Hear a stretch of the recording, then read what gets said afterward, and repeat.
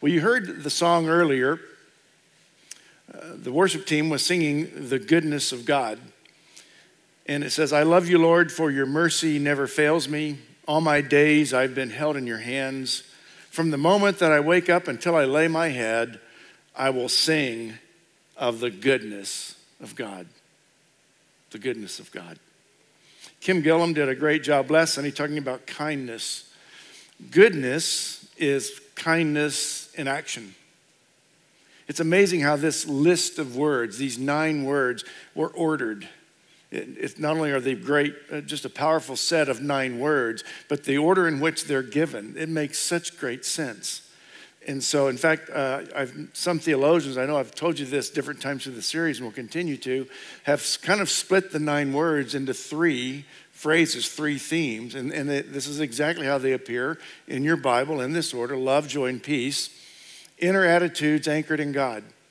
When we love, when we have joy, when we have peace, these are inner things that these are gifts that God is giving us on the inside, and it's our inner attitudes that shape everything else. Then patience, kindness, and goodness, these are relational qualities that we use to express to others. So we want to be patient with each other. We want to be kind to all people. We want to have the goodness of God in us because that makes us so much better as a friend or a husband or a mom or a dad or a wife. It just, the goodness of God at work in our lives, it changes all relationships for the better. And then we have the last 3, faithfulness, gentleness, self-control. These are personal qualities that we all pray that we can do well. These are personal qualities that guide the conduct that we demonstrate in how we deal with each other, how we deal with people. But these are the personal conduct qualities. Now, with that said, we're in Galatians 5 for this series on the fruit of the Spirit. The Holy Spirit produces this kind of fruit in our lives: love, joy, peace, patience, kindness, goodness, faithfulness, gentleness, and self-control. And the fruit of the Spirit is uniquely part of the blessing and the gifts we receive when we ask Jesus Christ to take control of this life. We invite him in. We invite him in to guide us, to love us, to forgive us, to empower us, to be everything he had in mind for us to be when we were made. And that with that invitation comes so many benefits, so many things, so many gifts that we can't even fathom.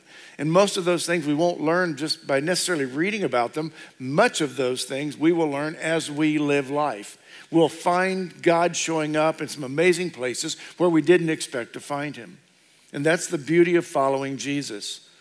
So what's interesting now, I'm not talking about being a good person. We're talking about the goodness of God and how he puts his goodness in us. You can be a good person, but the only person who's filled with and surrounded by the goodness of God is one whose life is in the hands of Jesus Christ.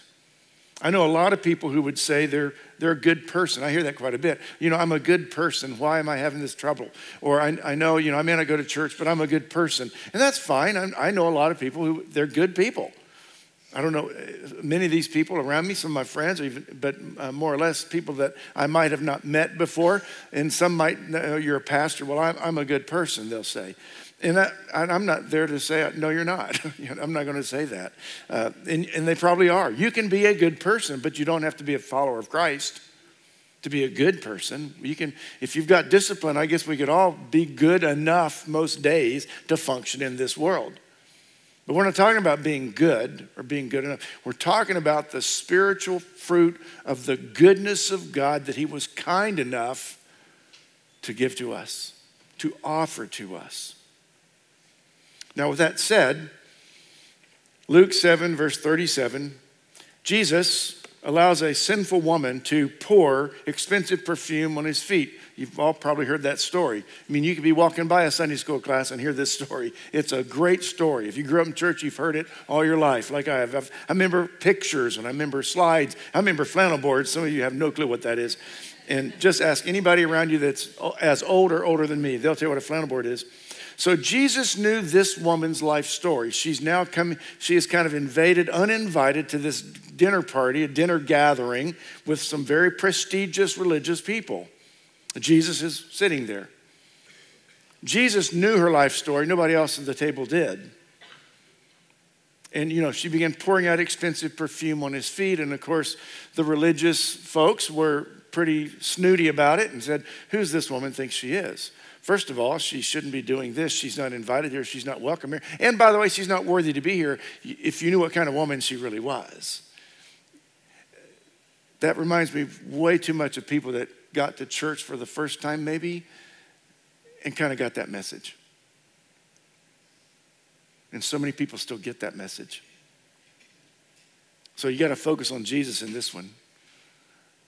But see, Jesus, he knew her story. He knew things about her that were far better than even what some of those others at the table would have imagined.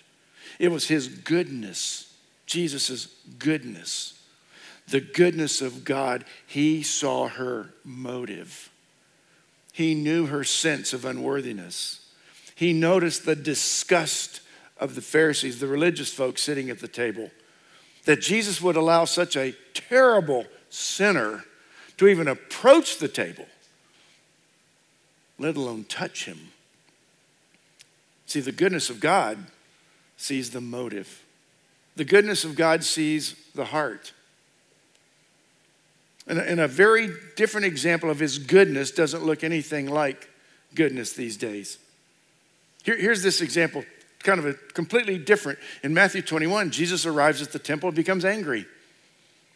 He saw people being charged exorbitant money to buy the necessary sacrifice that would be required in the temple worship. We celebrated communion in all our service and all our rooms today. And it'd be like when you got here, the only way you were going to be able to have communion is to purchase some bread and juice out in the lobbies of our churches.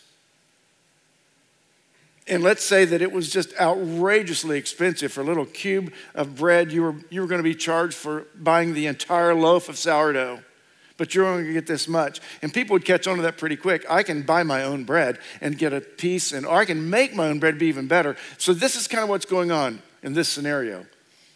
They're selling things that people need to have to get into the church, but they're charging exorbitant prices, and Jesus sees it. And because of his goodness, he goes into a tirade and starts flipping these tables over because he did not like what was happening, because it shouldn't be happening, and basically at the doors of the church. He had this righteous rage, turning over the tables, money flying everywhere, as well as birds that he boldly proclaimed. He said this, "My house will be called a house of prayer, but you're making it a den of robbers." That is an example of goodness. Because Jesus is doing the right thing. It was not a pleasant, smile-filled moment, but it was the exactly right, godly thing to do. Goodness is doing the right thing for the right reason at the right time. So even when it was Jesus showing compassion on a sinful woman, he saw in her something no one else could see.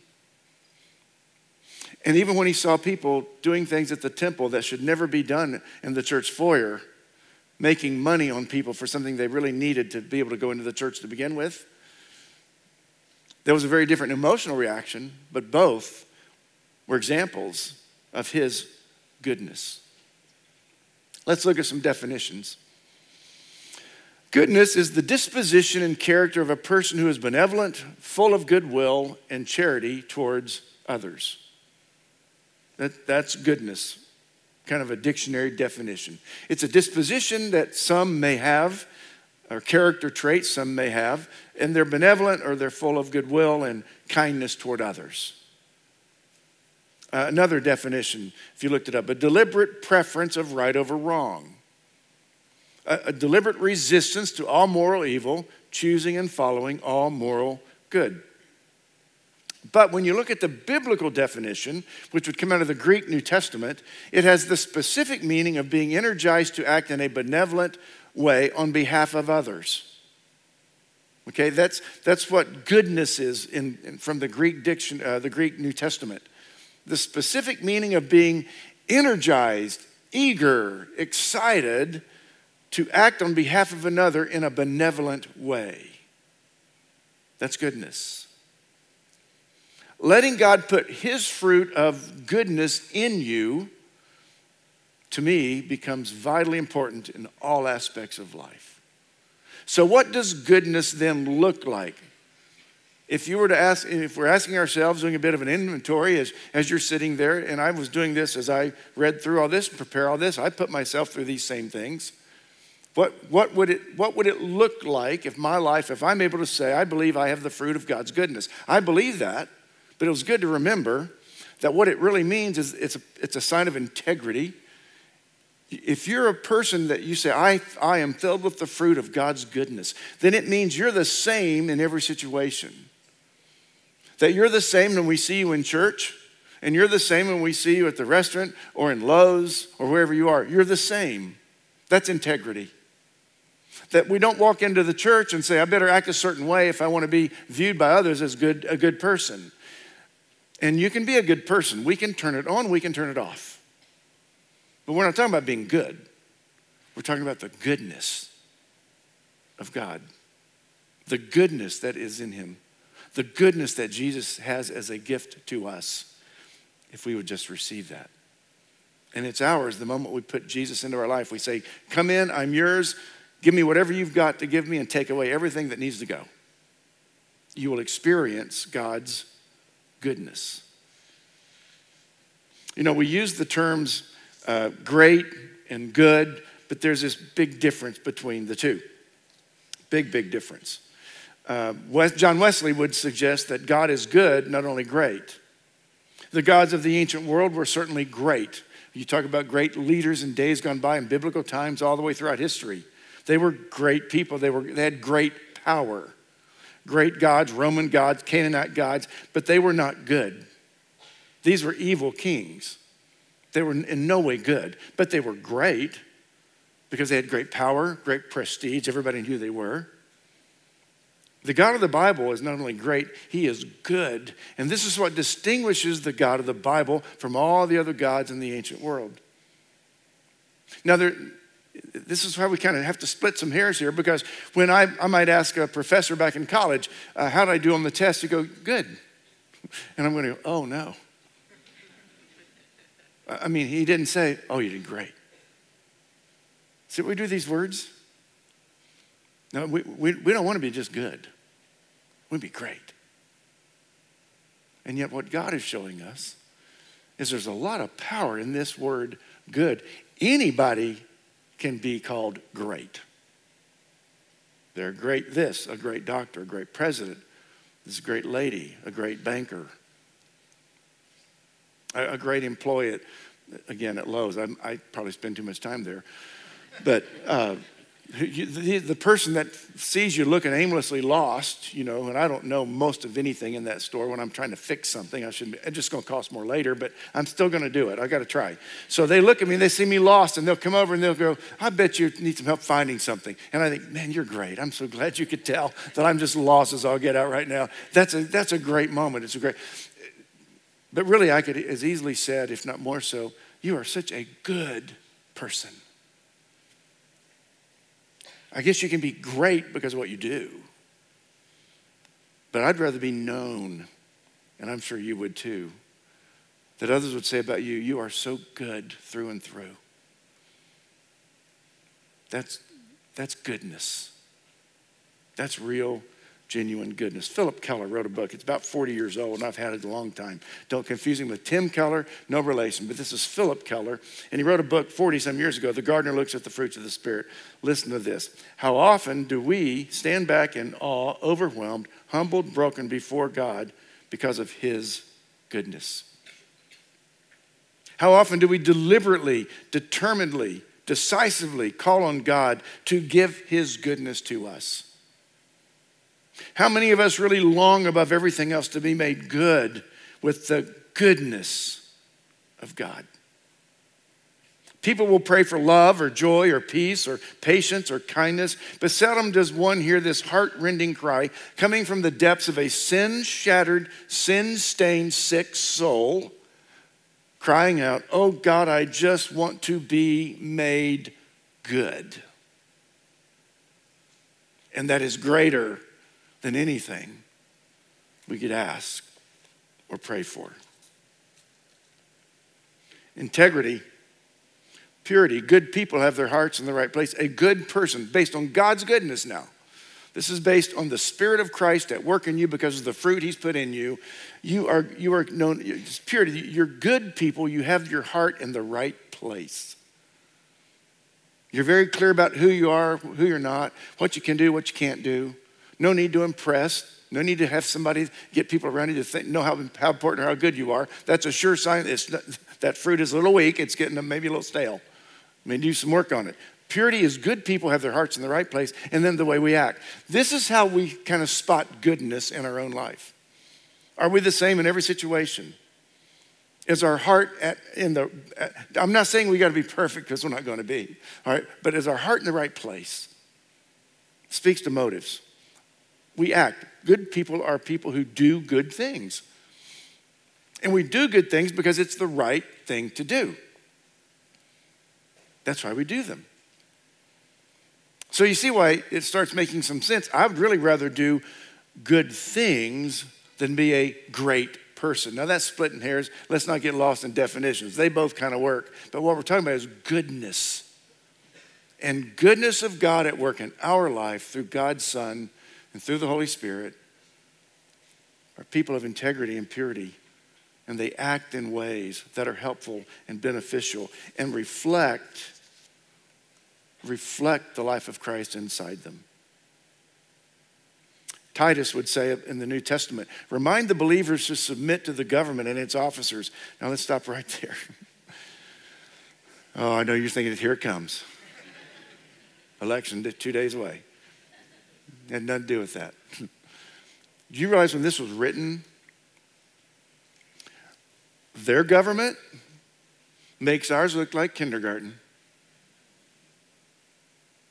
Do you know the Roman Empire, all that went into that? You ought to read about it if you haven't, in the time of Christ. Oh, it makes our government look like Sunday school classes. And what is the Bible telling us?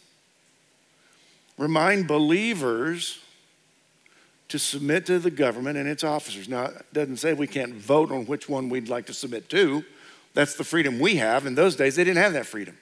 There were no votes. But remind believers to submit to the government and its officers. It doesn't say if they're good people or bad people. There's certainly not much goodness there at that time, and we would probably say not much right now. Remind the believers to submit to the government and its officers.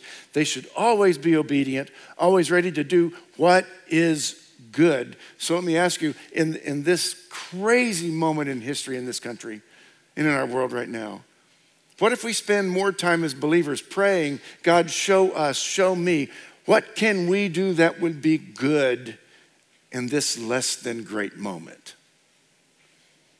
They must not slander anyone. They must avoid quarreling. Instead, they should be gentle and show true humility to everyone. We should always be obedient, ready to do what is good based on the goodness of God and the goodness fruit he has put in us. It's a very different approach, isn't it? It's interesting. Moses, the story of Moses, as you most know the story, it's a great story. There's a year or two or three of sermons just in the story of Moses. But in Exodus 33, Moses asks God a gold question. It's just golden. And he says, please let me see your glorious presence. So I want to see your glorious presence. And the answer he gets from God, this is Exodus 33, verses 18 and 19. Here's what the Lord said back. God said back to Moses, I will make all of my goodness pass in front of you. So the Lord knew Moses. Moses had found favor with God, but Moses wasn't satisfied with their relationship. In other words, he wanted more. Though he'd experienced the burning bush, the opening of the Red Sea waters, the water gushed from the rock, he'd eaten bread from heaven, and all. He said, in him, that was all yesterday's news. Great, great experiences with God in the past. But he says, I want more. I want more. He wanted, Tony Evans says this. He wanted a fresh, deeper knowledge of God. So Moses, like a hungry man who'd sat down to an elegant meal, he says, please teach me your ways that I may know you.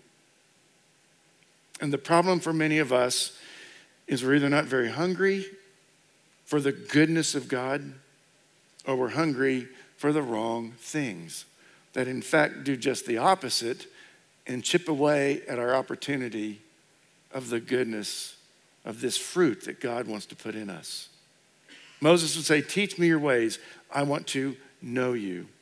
And the problem is sometimes we don't act like we want to know much.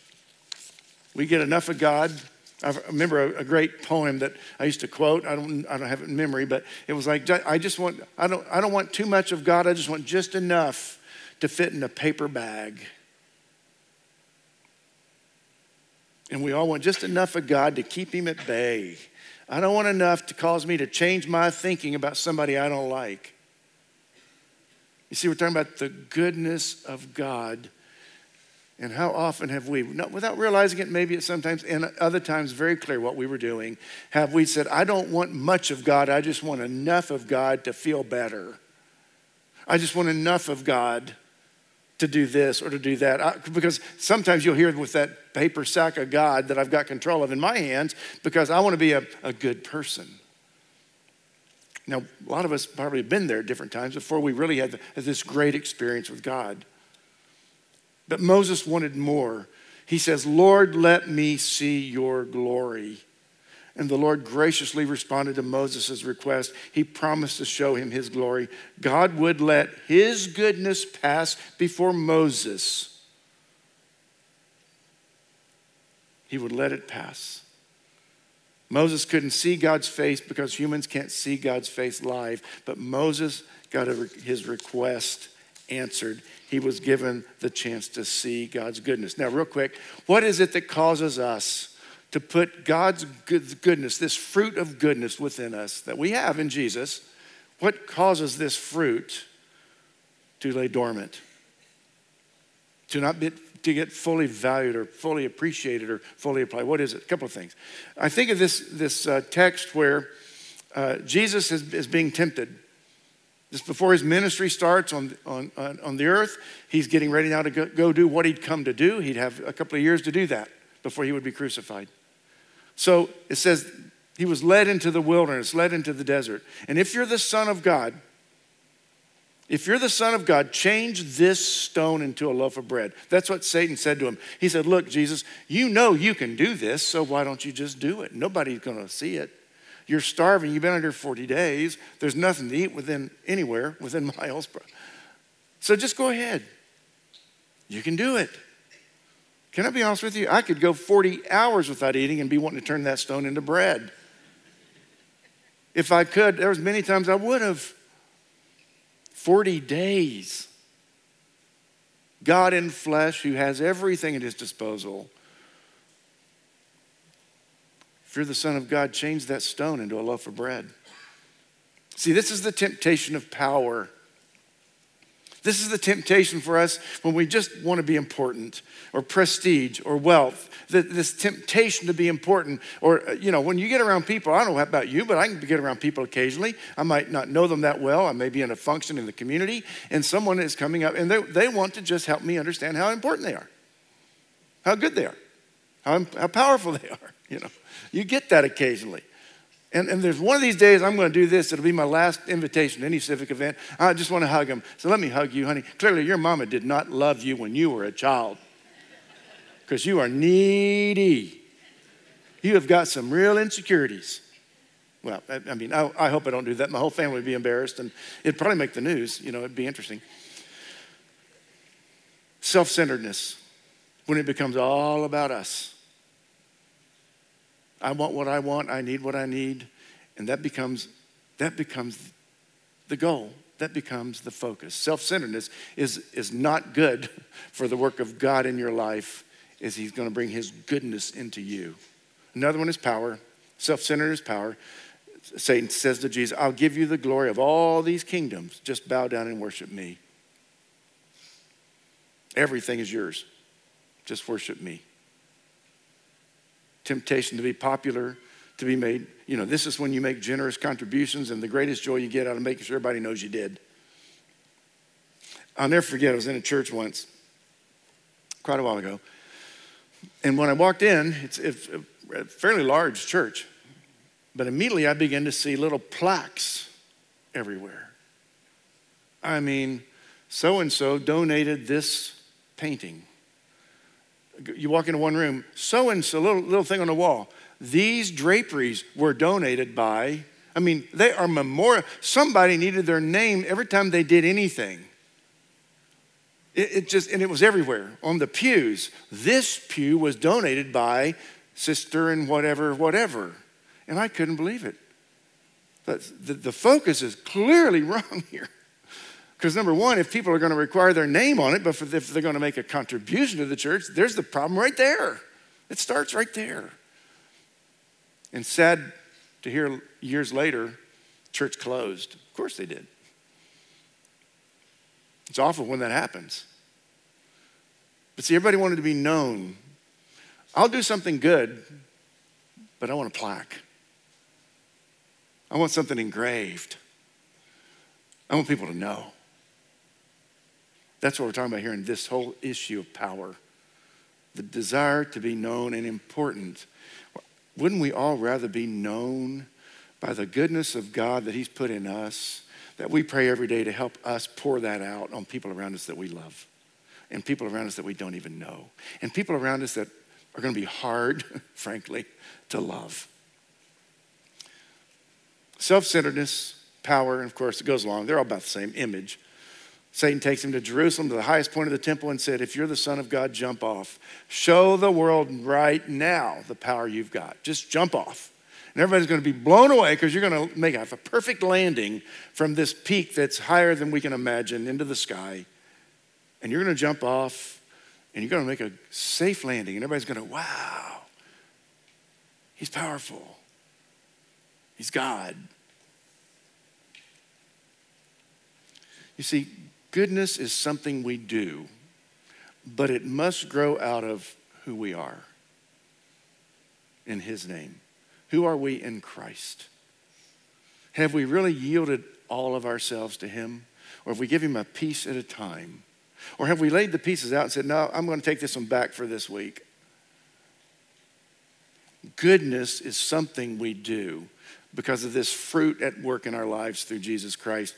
But it's got to come out of who we are, at the core of who we are and who we worship and what we do and why we do it. See, the goodness of God within us will drive us to be more like him, to follow the example of Jesus in all things.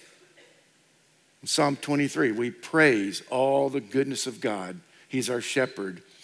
That phrase, his goodness and mercy will follow me all the days of my life. So I come back to Philip Keller. The goodness of God is his generosity and graciousness in giving us himself by his own gracious Spirit. It's the enormous energy of his light and the life extinguishing the evil in and around me. This goodness is the pulsing, powerful performance of right in the midst of wrong all around us. C.S. Lewis once said it well. Give me all. Jesus says to us, give me all. I don't want so much of your time and so much of your money and so much of your words. I want you. And he says, I've not come to torment your natural self, but kill it. No half measures are any good. It's as if he says, I don't want to cut off a branch here and there. I want to have the whole tree come down. Hand over the whole natural self, all the desires which you think innocent, as well as the desires you think wicked, the whole outfit. I will give you a new self, Jesus says. In fact, I will give you myself, he says. My own will shall become yours, and it will be good. And we will experience the Jesus idea of goodness. Let's stand together as we pray. I'm going to invite our prayer teams to come to the front of the room. And every week we do this. There'll be prayer teams, pastors here across the front. And if there's anything on your mind today, it may have something to do with the message and it may not. But please let us pray for you. No need to walk out here feeling alone or frightened or afraid. Let someone walk with you. Let someone pray over you, pray for you, pray with you, whatever. And I really encourage you, if you've been kind of giving Jesus a half of a paper sack, is it time? Is it time for you to say, I'm going to give it all? I want to give him all of me because he knows what I'm capable of, and I need him to bring it out of me. And if you want to make that decision, this is a good day to do it. You can make it right where you're standing. You can tell somebody, you can pray with somebody, or you can call back later. But don't make some decision right now and then walk out here thinking you'll do something about it later. You may not. It's not worth the risk. Let's pray. Father, we thank you so much for your kindness to us and your goodness, your loving kindness to us. Father, we ask for forgiveness to so often underestimate this gift, the magnitude of this gift, the magnitude of what it brings into our lives, changes everything, our outlook, our motives, our desires. Father, thank you so much for being the goodness of God for us, the goodness at work within us through Christ. We thank you so much. In Jesus' name, amen.